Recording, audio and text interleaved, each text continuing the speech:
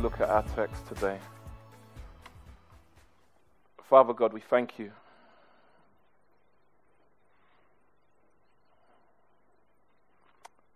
that you are consistently who you are.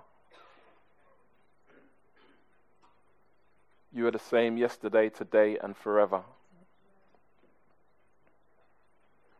We thank you, Lord, that before the foundation of the world, Lord, you had a plan to have a bride for yourself.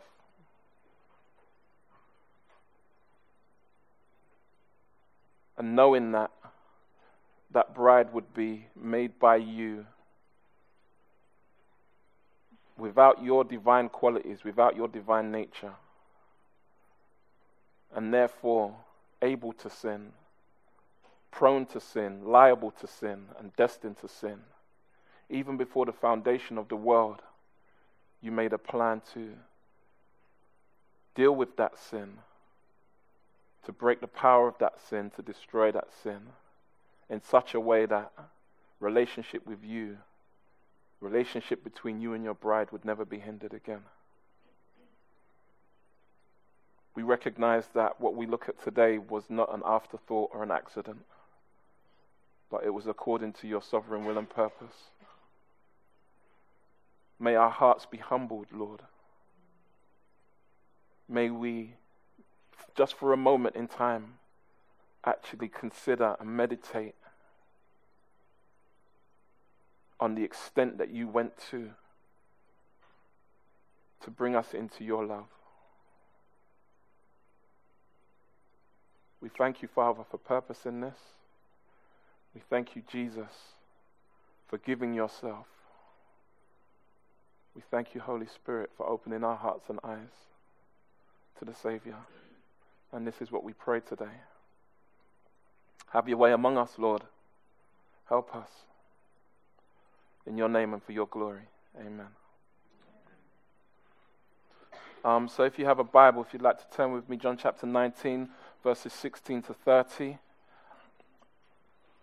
So he delivered him over to them to be crucified. So they took Jesus, and he went out bearing his own cross to the place called the place of a skull, which in Aramaic is called Golgotha. There they crucified him, and with him 2 others on either side, and Jesus between them. Pilate also wrote an inscription and put it on the cross. It read, "Jesus of Nazareth, the King of the Jews." Many of the Jews read this inscription, for the place where Jesus was crucified was near the city, and it was written in Aramaic, in Latin, and in Greek. So the chief priests of the Jews said to Pilate, "Do not write the King of the Jews, but rather, this man said, 'I am the King of the Jews.'" Pilate answered, "What I have written, I have written." When the soldiers had crucified Jesus, they took his garments and divided them into 4 parts, 1 part for each soldier. Also his tunic, but the tunic was seamless, woven in 1 piece from top to bottom. So they said to one another, "Let us not tear it, but cast lots for it to see whose it shall be." This was to fulfill the scripture which says, "They divided my garments among them, and for my clothing they cast lots." So the soldiers did these things. But standing by the cross of Jesus were his mother and his mother's sister, Mary the wife of Clopas, and Mary Magdalene. When Jesus saw his mother and the disciple whom he loved standing nearby, he said to his mother, "Woman, behold your son." Then he said to the disciple, "Behold your mother." And from that hour the disciple took her to his own home. After this, Jesus, knowing that all was now finished, said, to fulfill the scripture, "I thirst." A jar full of sour wine stood there. So they put a sponge full of the sour wine on a hyssop branch and held it to his mouth. When Jesus had received the sour wine, he said, "It is finished." And he bowed his head and gave up his spirit.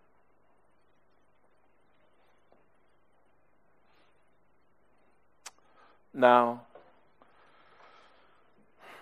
as we've been going through the book of John, we've been seeing John clearly endeavoring to give us the picture of Christ, the Son of God, that we might believe, and in believing have life.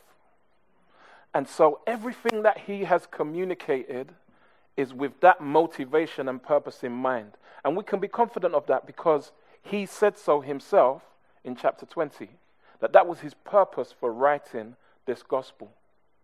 And so as we look here, we see an account of the crucifixion of Jesus of Nazareth. This account is said to have been written after the other accounts that we have in our Bible. Matthew, Mark, and Luke also record the crucifixion of Christ. And yet there were things that John specifically chose to highlight or focus on that he felt was necessary to complement what had already been communicated about Christ's suffering.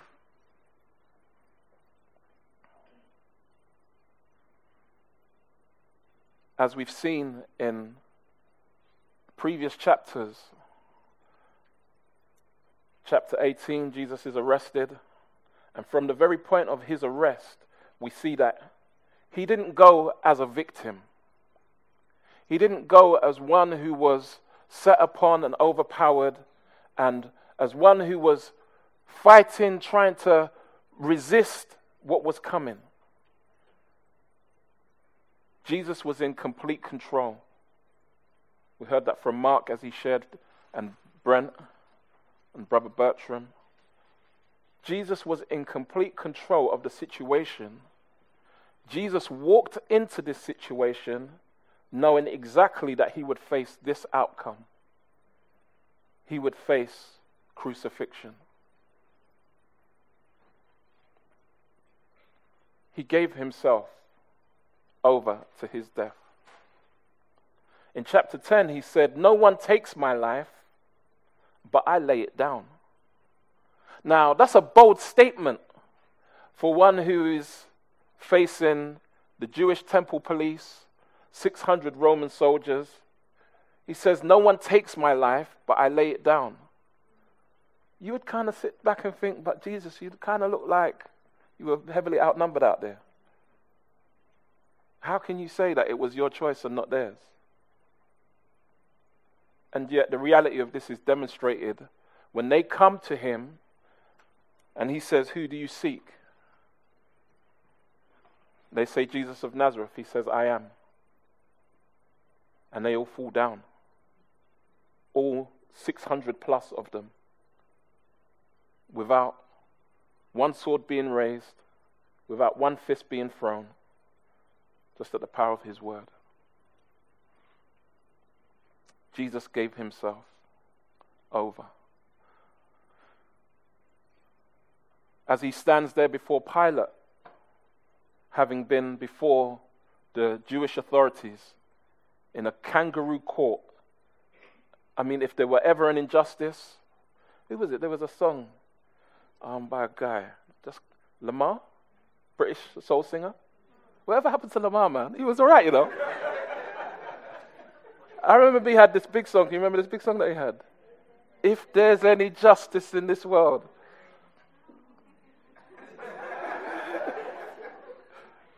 I don't remember the rest. I'm terrible at remembering it. But I just remember that if there's any justice in this world. Jesus faced the greatest of injustices. Within 24 hours, he had been through 3 trials, completely and utterly illegal, and has now found himself to be crucified. Within the space of 24 hours. Now, in our own life and times, we've been confronted with social and even legal injustice. We hear stories of people being wrongfully arrested, people being brutalized under such circumstances, and even dying. Both here and abroad. And it's such that it has caused there to be a real paradigm shift in our culture today, as people wrestle with this tension of corrupt authority and abuse of power. Policemen shooting unarmed individuals multiple times. Court systems rigged for a result rather than the truth. And yet we see this is nothing new. There's nothing new under the sun, Ecclesiastes says. And we have to appreciate, if they could do this to Jesus, I mean the tragedy, Jesus, the King of all kings, standing before them, facing such injustice. If they could do this to Jesus, then his words are true, right? He said previously, if they hated me, they're going to hate you. And if they can hate the righteous, then what more would they do to the unrighteous?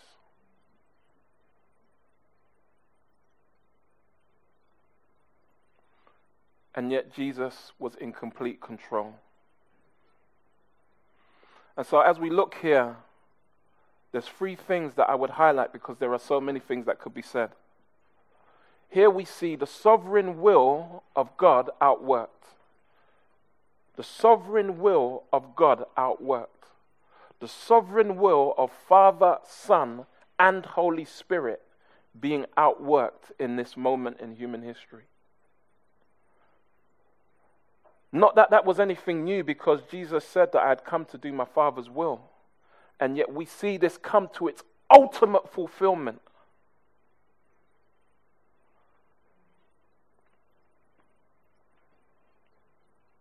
Most of us, I would probably dare to say that we don't like really being told what to do. Maybe under certain circumstances. But there always comes a point when our back stiffens and the bristles on the back of our neck. I have got some kind of bristles. They kind of hackle up like a cat in anger. And we kind of feel like, I don't want to do that. And yet we see no such thing in our Savior. As the sovereign will of God, prophesied, predicted throughout the ages, comes to fulfillment. We see God's unfailing love demonstrated. Even in the most simple of ways, and yet most profound, we see complete obedience on the part of him who is the Lamb of God.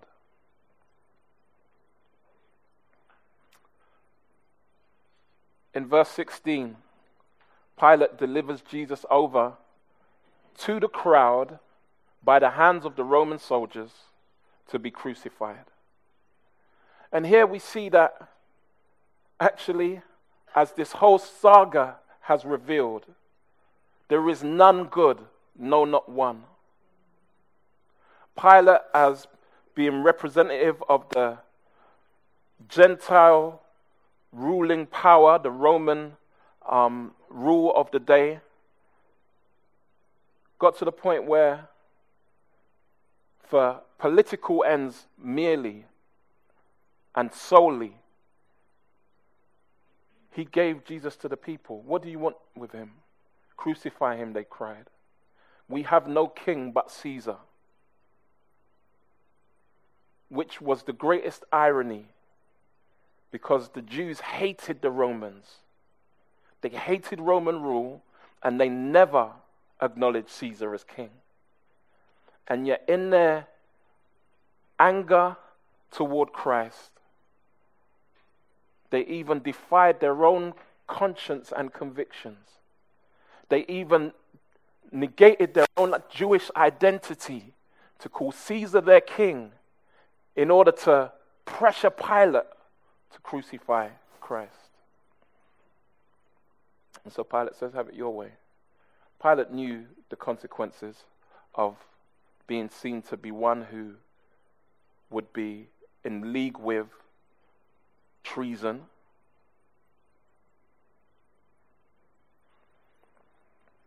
It's interesting that crucifixion was the most extreme method of execution that the Romans had. And yet, a Roman citizen was forbidden to be crucified. A Roman citizen was forbidden to be crucified. The only circumstances under which a Roman citizen could be crucified is by direct command of the emperor himself.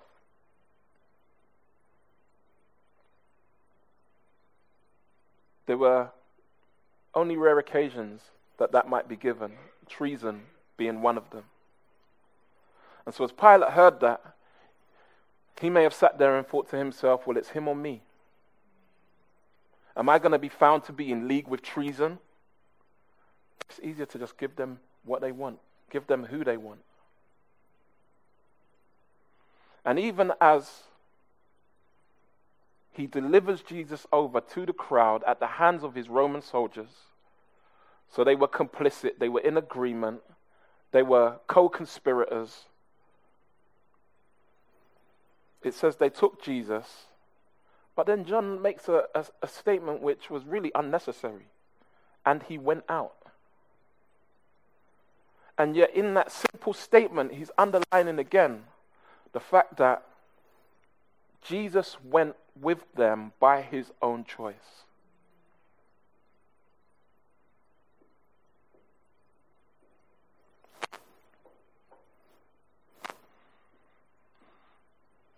Jesus bore his own cross.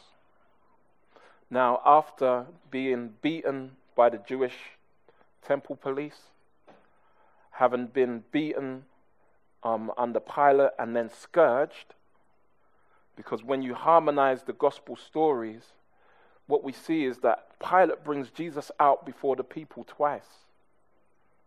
He brings him out before the people, he takes him and beats him. He thinks that's going to be sufficient to satisfy them. They cry out again, crucify him. And normally scourging was such that it was only administered to one who was going to be crucified. Pastor Rob mentioned last week about the kind of notion of tenderizing the meat before cooking it. And there was this sense of, this person is going to be prepared for crucifixion. Scourging was part of that process. And actually, after all that Jesus had gone through, he really ought to have died. He ought to have died under the whip. He's had no sleep throughout this whole period. He's had no food. He's had no drink. He's had multiple beating upon beating to the point where he now faces this scourging with bones and metal laden in the whip. His flesh is torn from him. Isaiah, looking ahead into the future, said he had no form of comeliness that we should desire him. On a good day, he wasn't the world's next top model. At this moment, he was repulsive to the eye. And so Jesus should have been dead. And if it weren't for the fact that it was predicted that he would die only by being hung on a tree, he probably would have been. But such was the sustaining power of God that Jesus could not die. He could not die until it was in accordance with the Father's will. And just as a word of encouragement, we do see that this is true for us as well as believers. This is true for us as believers. That the sovereign Father whom we serve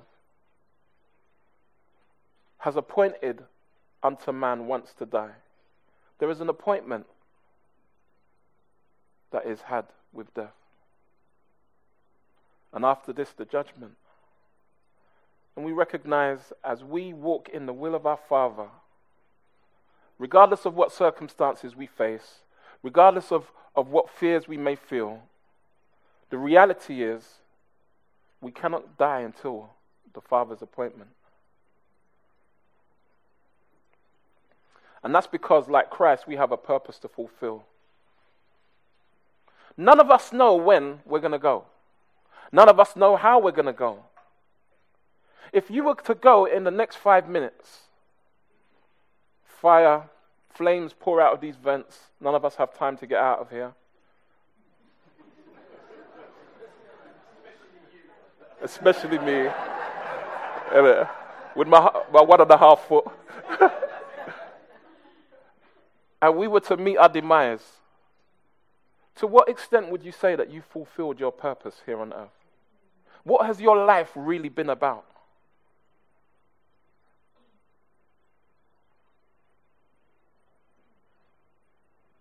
To what extent would you stand before Jesus with any degree of confidence or satisfaction? Now, I'm not assuming that actually there aren't some of us who would be able to say, you know what, I'm ready to meet the Lord. I haven't been perfect. I haven't done all that I could have done, but I've given my all nonetheless. And where I've been wrong, I've repented and I've sought to please the Lord. And where I've been weak, I've acknowledged this and sought His grace. And I would challenge you. I mean, the reality is that with all of the health and safety regulations that we face today, there's no fire that's going to be coming through these vents. And yet we don't know. Ought we not to live with that in mind? When we look at Christ on the cross, when we look at this as the conclusion of His great life on earth, all of the disciples were disillusioned. They disappeared. This was seen to be the greatest tragedy to those who knew and loved Him. And yet it was His time. It was His time to go. It was the Father's will for Him to go. And He was ready. This was the hour. Throughout the book of John, Jesus would say, it's not my hour. The hour has not yet come. And He would refer to this hour, and this is the hour, meaning the moment of all moments. This was His time, and He was ready to face it in the will of the Father. And so they took Him, and verse 18, it says they crucified Him with 2 others on either side. And it's a very short and simple statement. And yet, it does little to describe the real depth of the experience. And actually,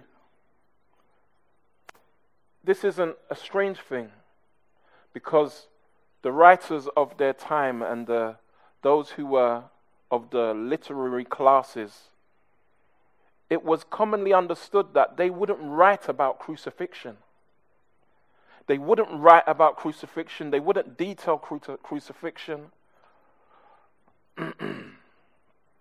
It was recognized to be so barbaric, so inhumane, that it was so base that those who were cultured and were into writing and reading literature, they wouldn't even describe the detail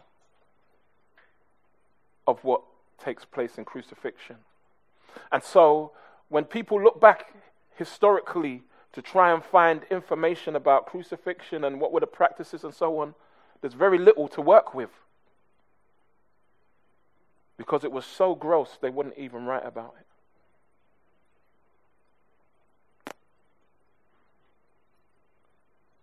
Let's reflect on what we do know. Crucifixion is such that it finds its origins as early as the Egyptian Empire. And so there are certain records that refer to people being hung by a frame, hung by a tree. And they're sparse, but it seems to suggest the origin of the practice of crucifixion.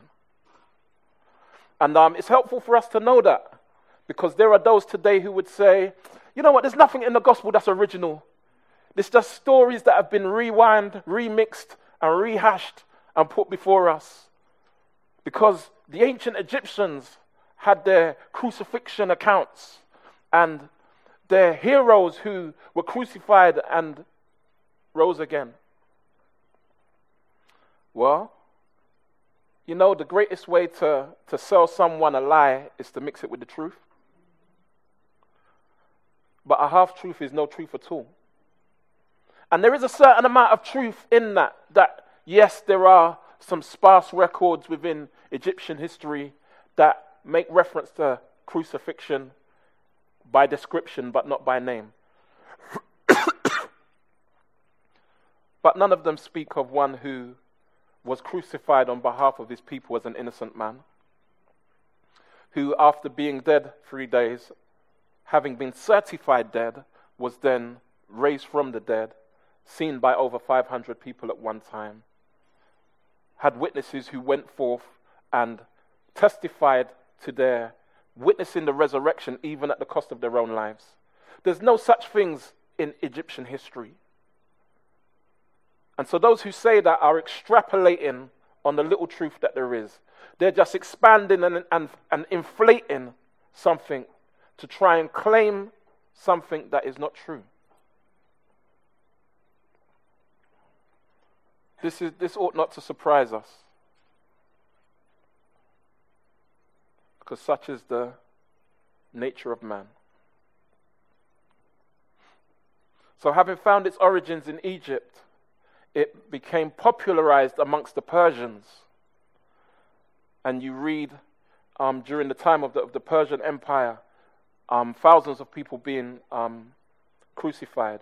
In fact, Alexander the Great, who came and took over the Persians, was said to have crucified 2,000 people, 2,000 rebels, when he quelled an uprising at one point.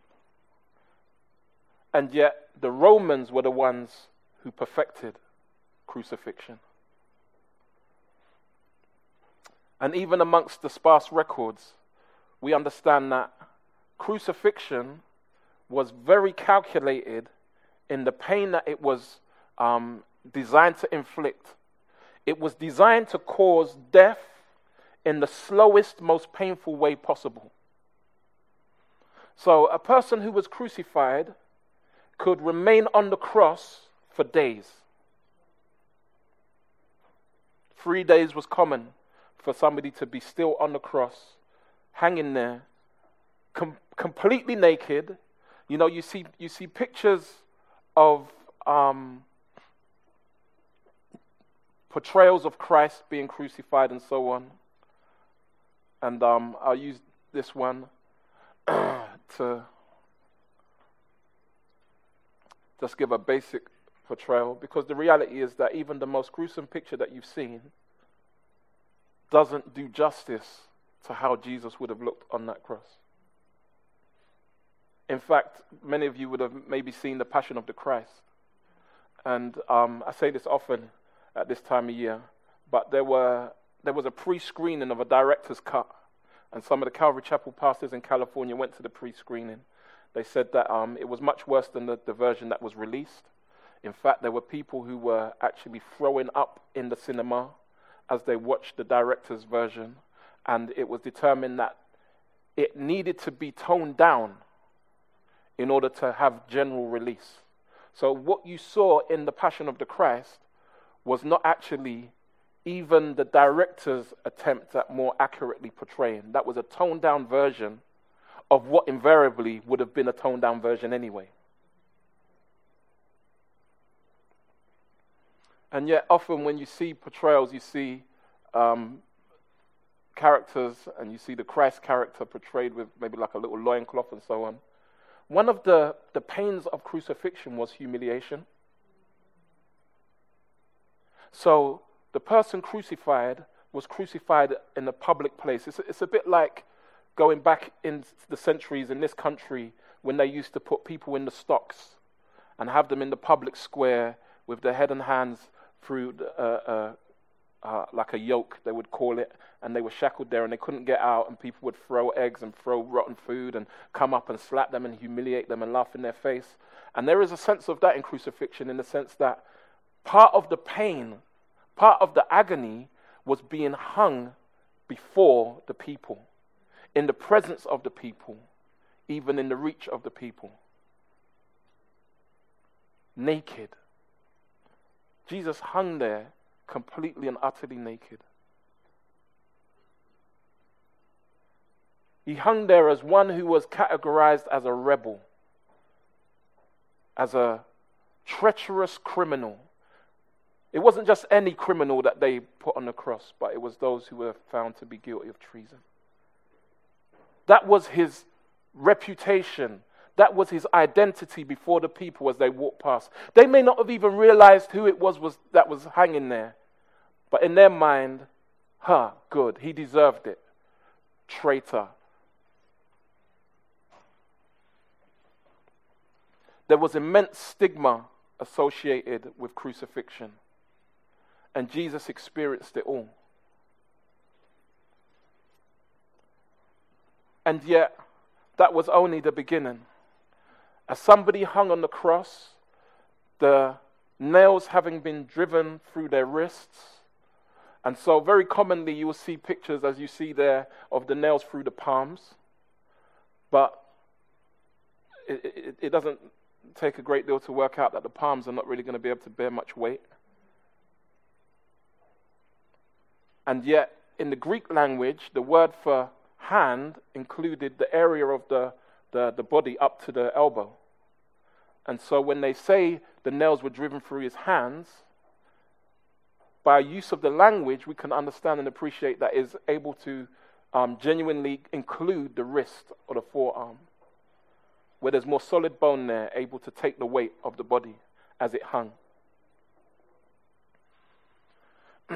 They would put the nail through the feet, often overlapping the feet, and putting it through the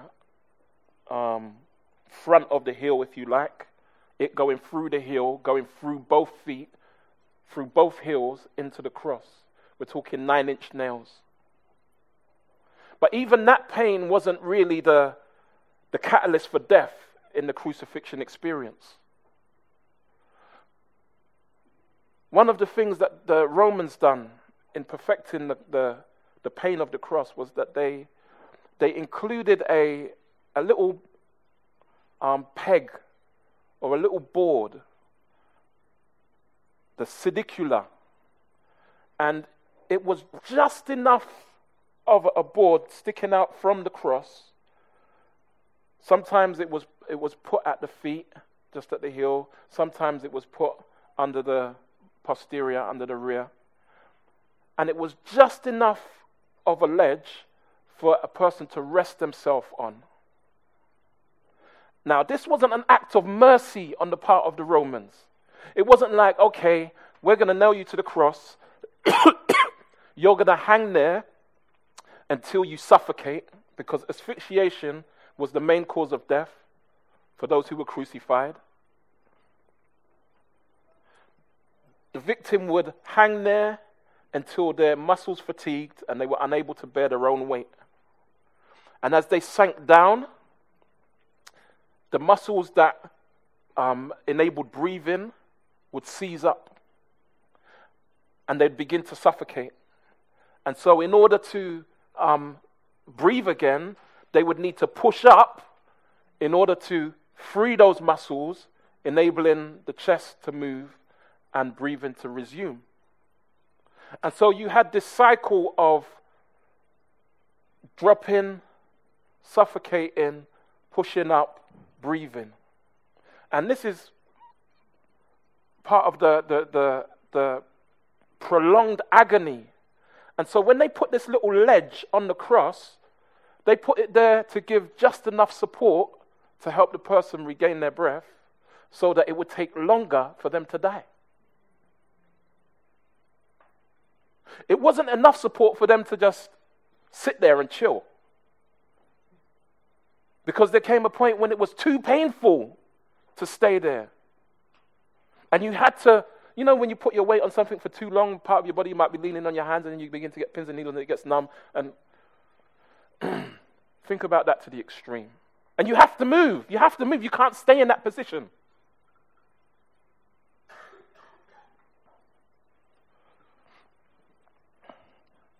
There were occasions where somebody would be on the cross for even up to a week.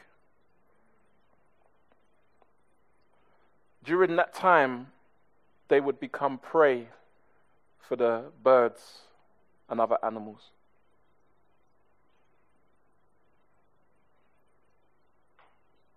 The cross was the most gruesome means of death ever invented. Whilst they're on the cross, struggling to breathe, they would experience dehydration. They would experience starvation.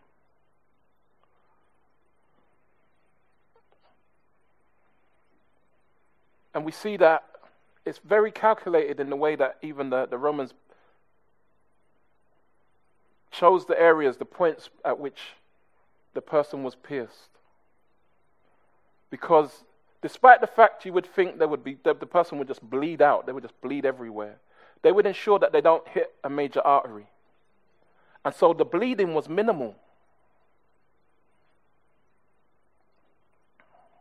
No vital organs were pierced. And so the pain was amplified. This is what Jesus had to endure. When the text says, and they crucified him, this is what it's talking about.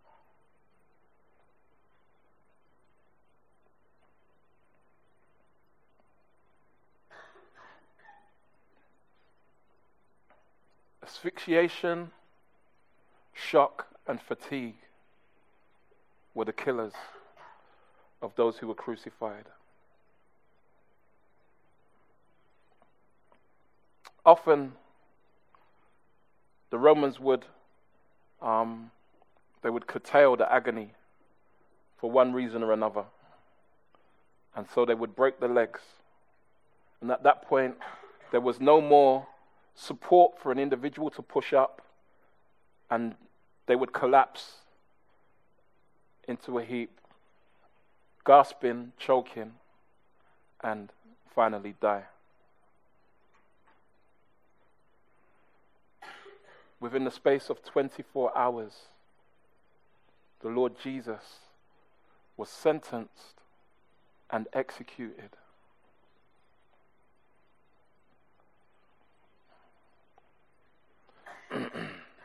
This was all according to the will of the Father. In Isaiah 53 verse 12, we understand that it was predicted the Messiah would be numbered among the transgressors.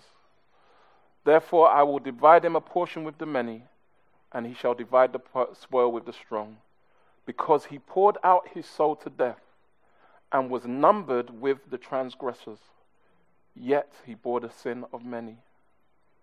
You see, as Jesus hung there as a criminal, the Messiah, the Savior of the world, he done so in a way that was predicted 700 years before.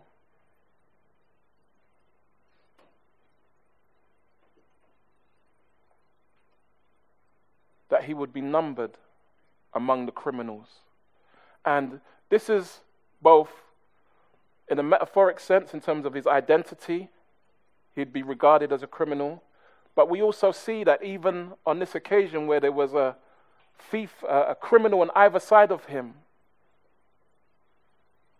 pointed out by the gospel writers, that even in that, practically on the occasion, he was identified among two other criminals, numbered, just as was predicted. And so Pilate writes on the title plaque, the King of the Jews. The title plaque was the plaque that they would put above the head of the crucified victim, detailing their crime. outlining what it was that the reason for which they had been crucified. Now, when Pilate wrote on this inscription, the King of the Jews, ensuring that everybody knew Aramaic, Latin, and Greek, no matter which language, which part of the world. Remember, this is Passover season. And there were people from all over the world in Jerusalem. Jesus was just outside the city. Even that in itself, being taken outside of the city, outside of community, taken out from among the people, rejected and crucified, is significant. And yet, we see that this inscription is made emphatically, the King of the Jews. To the point where the Jews themselves were not happy. No. Don't. Look, you need to change that. I.e., he ain't our king. You need to make people aware that this is what he claimed. By this time, Pilate weren't trying to take any more orders from the Jews. What I've written, I've written.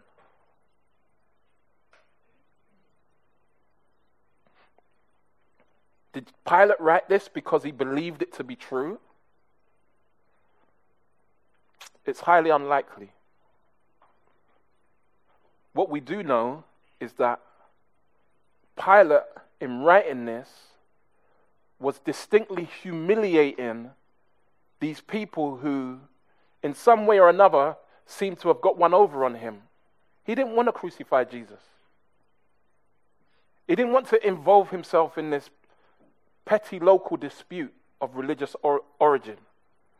He claims to be king of the Jews. That's blasphemy. What's that got to do with me? I'm a Roman procurator. You think I'm concerned about your petty religious laws? But then when they bring Caesar's name into it, his hands are tied. Okay. You want to do it like that? All right, you know what? Take him. Do what you want with him. But Pilate's not happy.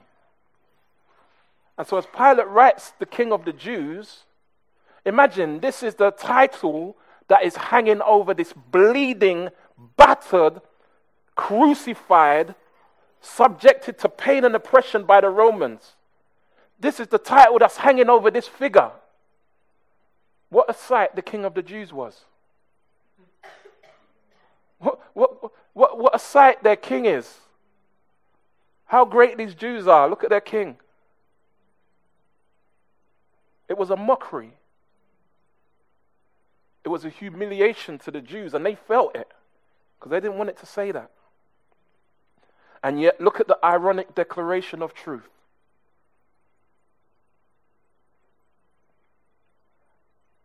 And even in this, we see how God is able to declare his truth and fulfill his will, even at the hands of those who oppose him. Such is God's sovereign power, that he can do what he wants with whoever he wants, even without defying and violating their free moral choice.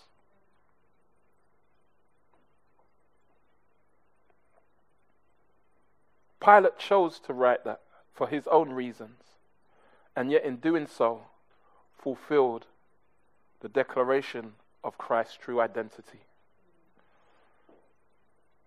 The King of the Jews.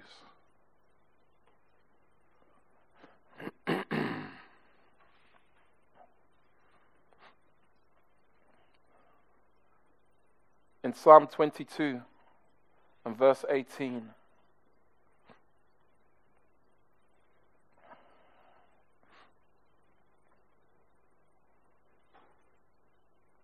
we see a prediction that it was impossible to fabricate the fulfillment of. Psalm 22 is regarded as the messianic psalm, and it is from this psalm, verse 1, that Jesus quoted. It's not captured here by John, because this isn't in his focus, but the other gospel writers capture the cry of Christ from the cross when he cried out, "Father, Father, why have you forsaken me?" Psalm 22, verse 1. And the whole psalm, and we'll look at it to conclude, paints the picture, predicting with such clarity the crucifixion experience of the Messiah. And even in this experience, we see that it was predicted the soldiers would divide the garments among them, and for his clothing cast lots. An execution guard was said to have been made up of 4 soldiers with 1 centurion. The same centurion who, after Jesus gave up his spirit, said, surely this man was the Son of God. And so they were all there present, and as they were there present, they gambled for his clothes. They cast lots by whichever means that would have been. I dare not say that dice was invented then. Maybe it was short straws. But there was a piece of clothing that they didn't want to cut up because it was too valuable in one piece, this being his tunic. And so they chose to gamble for it. It was fairly common that if there were items of value, the soldiers would share it out amongst themselves.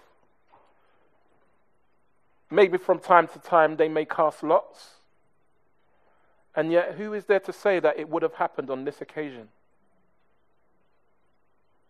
And the specific nature of this prediction, notice they divided my garments among them. So they had shared out what was there and then still had need to go on and cast lots. Which is exactly what we see in our text. They took his garments and divided them into 4 parts. So each soldier of the execution guard had something already, and yet there was still a need to cast lots. This is such a specific fulfillment of prophecy that it has an outrageously statistical chance of being fulfilled in this manner. And yet we see the sovereign will of God being fulfilled.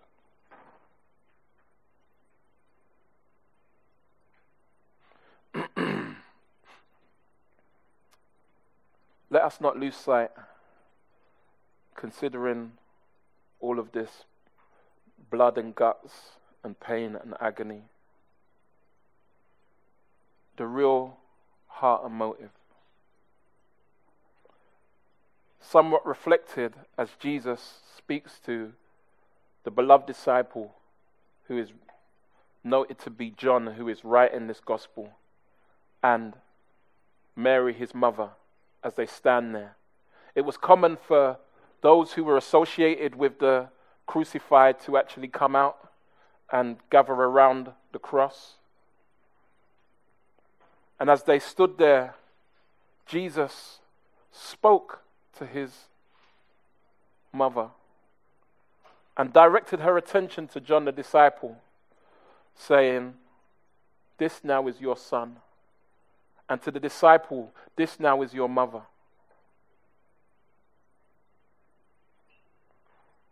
Was Jesus doing this to, in some way, draw attention to Mary?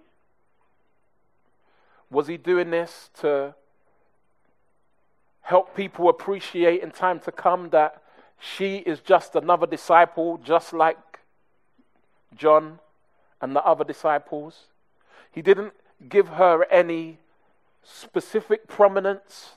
He didn't exalt her. He didn't big her up in any way. Especially not in the way that we see often done in certain religious circles.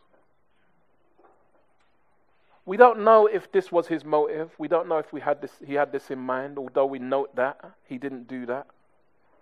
But what we do know is that Jesus was taking care of her future welfare.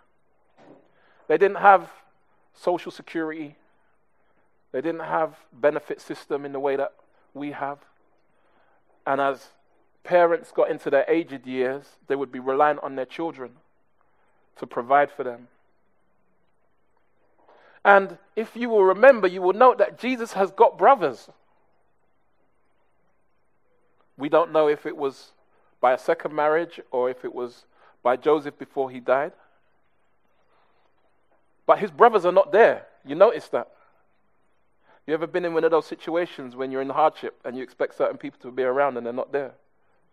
Jesus understands.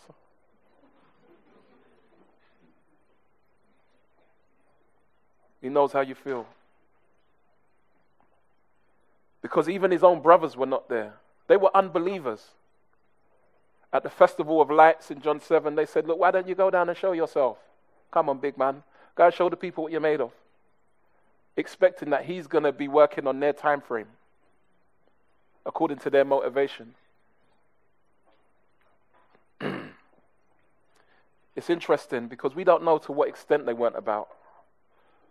But for Jesus to commit his mother into John's care was to suggest that there would be an ongoing relationship by which John would take responsibility. And what a blessing that he had a disciple such as John to look to in that moment. I mean, Peter, Lord, I died for you. Let's go. They want to take you to the cross. I'll never let it happen. Peter's denied him 3 times and has disappeared. Let us not think it strange when people fail us, especially in our time of need. But you know what? The Lord provides. And just as the Lord provided John for Jesus, he has provided Jesus for us. Because Jesus will never fail us. He will never forsake us. The psalmist said that the Lord is a very present help in our time of trouble.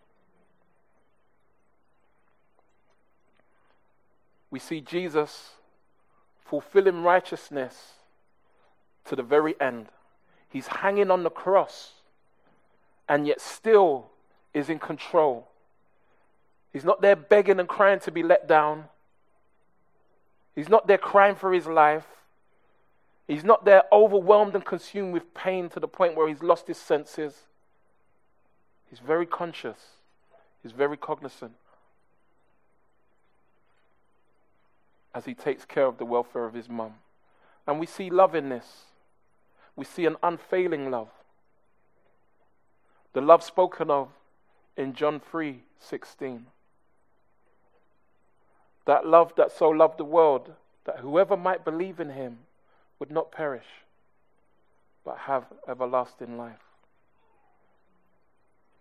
And as we appreciate the context of John 3:16, and the fact that in the verses prior, it had spoken of Christ being lifted up like the snake on the pole in the wilderness, we see that even in this moment, there is a clear reflection of the fulfillment of those verses. Jesus being hung on a pole, bearing the sins of the world, taking the judgment of the Father upon himself for us, and yet not being resentful, not being bitter, not crying his innocence, still thinking of others. If there was anyone who had a right to claim the victim, don't you know that I shouldn't be hanging here? Don't you know I shouldn't be feeling this pain?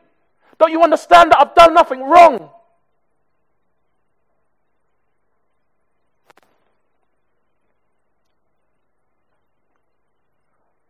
It puts us to shame with our victim mentality. Any little thing, we want to cry the victim. It's not my fault. Somebody else's fault. Look what they've done to me. And yet he who had every right to cry the victim was thinking of others. And him thinking about his mum is just a mere reflection of how he actually was thinking of us as he died on the cross in our place. And so after this, Jesus takes a drink. And it's important to note that this drink that Jesus takes of sour wine was not a drink that was often administered to people on the cross. Often people on the cross were given myrrh mixed with wine as an anesthetic. It was like liquid Nurofen. It was a pain reliever. But Jesus refused that when they offered it to him, because he knew that he must drink the cup of the Father fully, experiencing everything, that there was no lack in his sacrifice on our behalf. And yet, he took this in fulfillment of what was written. And commentators suggest that actually the scripture that he was fulfilling and that which he had in view was Psalm 69 and verse 21. They gave me poison for food, and for my thirst they gave me sour wine to drink. This may well have been intentional on Christ's part, asking for a drink at this point, knowing that he would be given sour wine common to that of the soldiers. But that's okay, because he's demonstrating his complete and utter obedience to the will of the Father, to that which was prophesied concerning the Messiah, to the point where he could then cry, "It is finished. It is complete." In other words, mission accomplished.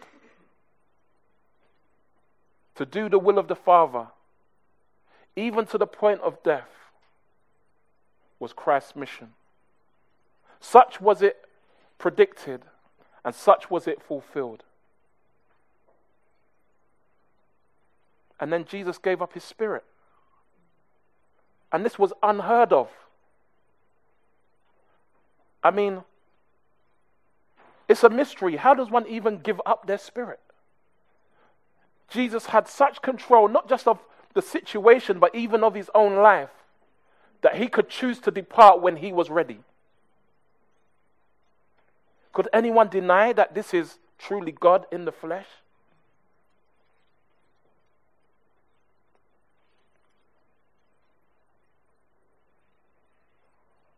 And so we see that Jesus completed the mission, in which he secured our forgiveness, reconciling all who would believe to God the Father through the substitutionary sacrifice, the propitiation. That's a dangerous word, you know. That was made through his blood. His life given, satisfying the demands of the Father in our place, redeeming us, setting us free, sanctifying us, having justified us through his blood. The New Testament goes on to expound on the work that has been finished. The New Testament goes on to speak of all these things. The apostles and the writers of the epistles, they tell us all that Jesus accomplished. In this one instance, in this one moment, in this 3 hours on the cross, Jesus, taking the wrath of the Father, accomplished so much in fulfilling obediently the Father's will and revealing his love.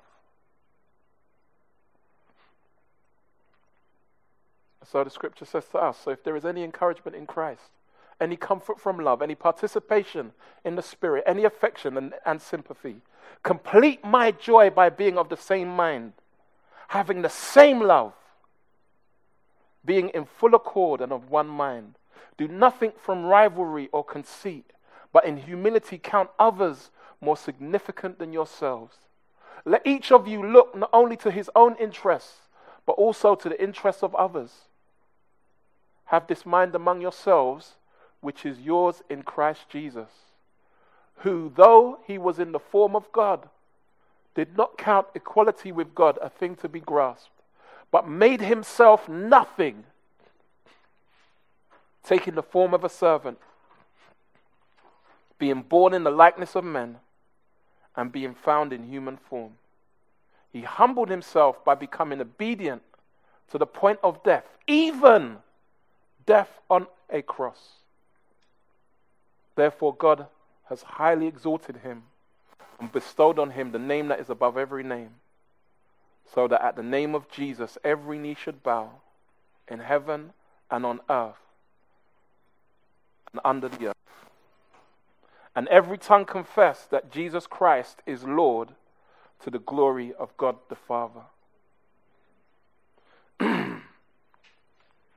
You see, the tragedy that was the crucifixion of the King of Kings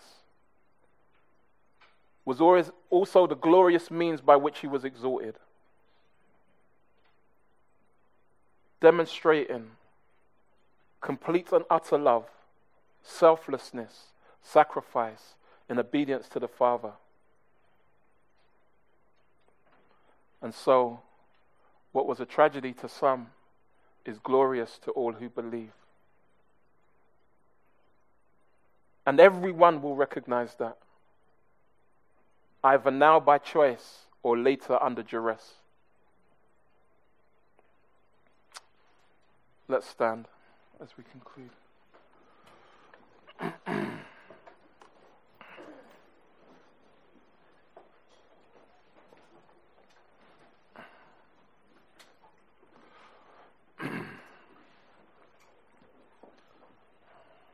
It is such that all of us need to reflect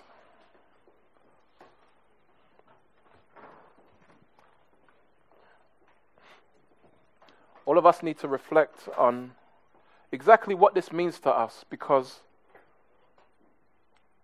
as we look back at this, it's easy to dismiss it as a story of ancient history. And yet, the Bible calls us to believe, to have faith. And faith isn't something that's unique to Christianity. It's not even unique to religion. But everybody exercises faith every day of their lives. And so whatever convictions you hold concerning how we got here, you do so by faith, because neither you nor anyone else was there at the beginning to say how we got here. No one can ultimately dispute the fact we were created, because nobody can go back in time to prove it. So people look at what they claim to be evidence, and they make interpretations of that.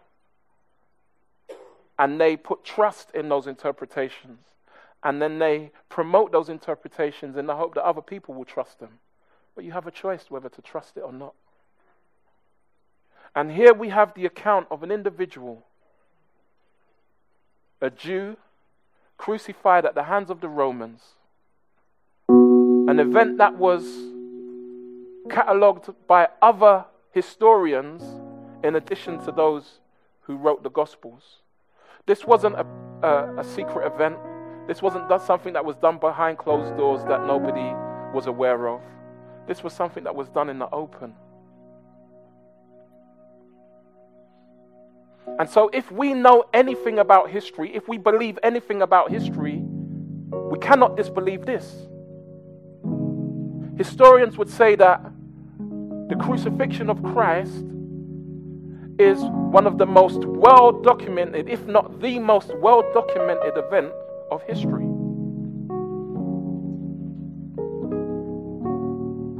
So what do you know about history? What do you believe about history?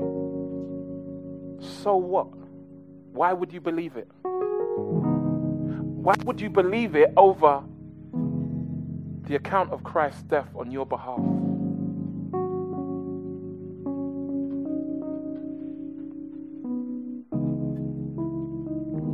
And so, as we reflect on the cross of Christ, I wish that you would take into account and consider that it should have been you. It should have been you on that cross experiencing that pain. It should have been you experiencing the agony, the humiliation. It should have been you experiencing the wrath of the Father.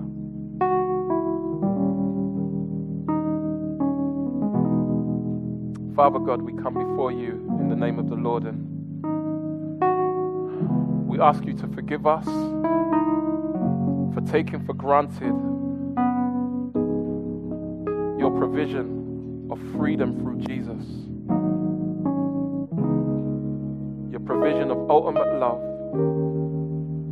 Forgive us for taking it for granted. Help us to appreciate and understand afresh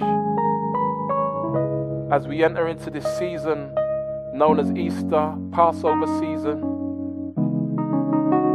where your people throughout the world continue to remember your crucifixion and subsequent resurrection. Lord Jesus, may it be real to us, so real that it causes us to actually change the way we view ourselves and change the way that we view you. Thank you, Jesus, for giving your life on the cross. Thank you, Jesus, for dying in our place as our substitute. Thank you, Lord Jesus, for taking the shame and the agony, for taking all that pain, Lord, that humiliation, for taking the punishment that we deserved, paying the penalty for our sin. Thank you, Jesus.